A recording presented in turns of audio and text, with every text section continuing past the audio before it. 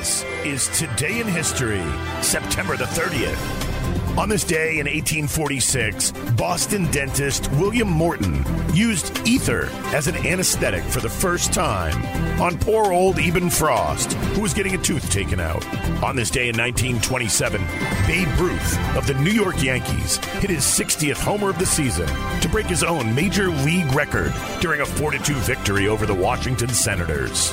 Also on this day in 1947, the World Series was broadcast on television for the first time. A packed stadium, and the 1947 World Series is on.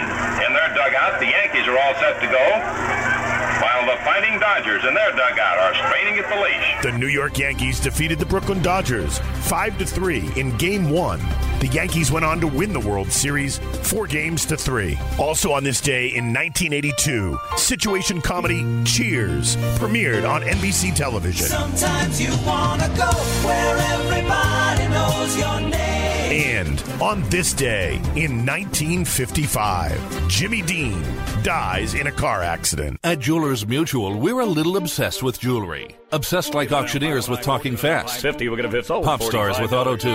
Yeah. And dentists with asking questions. So, how did he propose? After they've put their hands in your mouth. Great. Yes, we've made jewelry our obsession for over 100 years. We love it so much we named our kids Ruby, Amber, and Opal. Venti soy latte for Opal? At Jewelers Mutual, we insure jewelry and only jewelry, which is why people who are also obsessed with jewelry trust us with theirs. At 5:45 p.m. on this day back in 1955, 24-year-old actor James Dean is killed in California when a Porsche he's driving hits a Ford two-door sedan at an intersection. The driver of the other car, 23-year-old California Polytechnic State University student Donald Turnipseed, was dazed but mostly uninjured. Dean's passenger, a German Porsche mechanic, was badly injured but survived. He felt that the driver of the Ford might not have been able to see Dean, as the silver of his sports car had blended in with the gray of the highway. The inquest ruled that this, coupled with Dean's speeding, had caused the accident.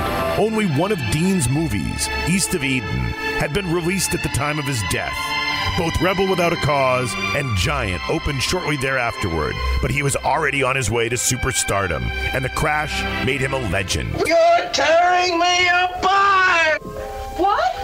You say one thing, he says another, and everybody changes back again! 1,000 girls' hearts broken as the Rebel Without a Cause dies September the 30th, 1955, on this day in history.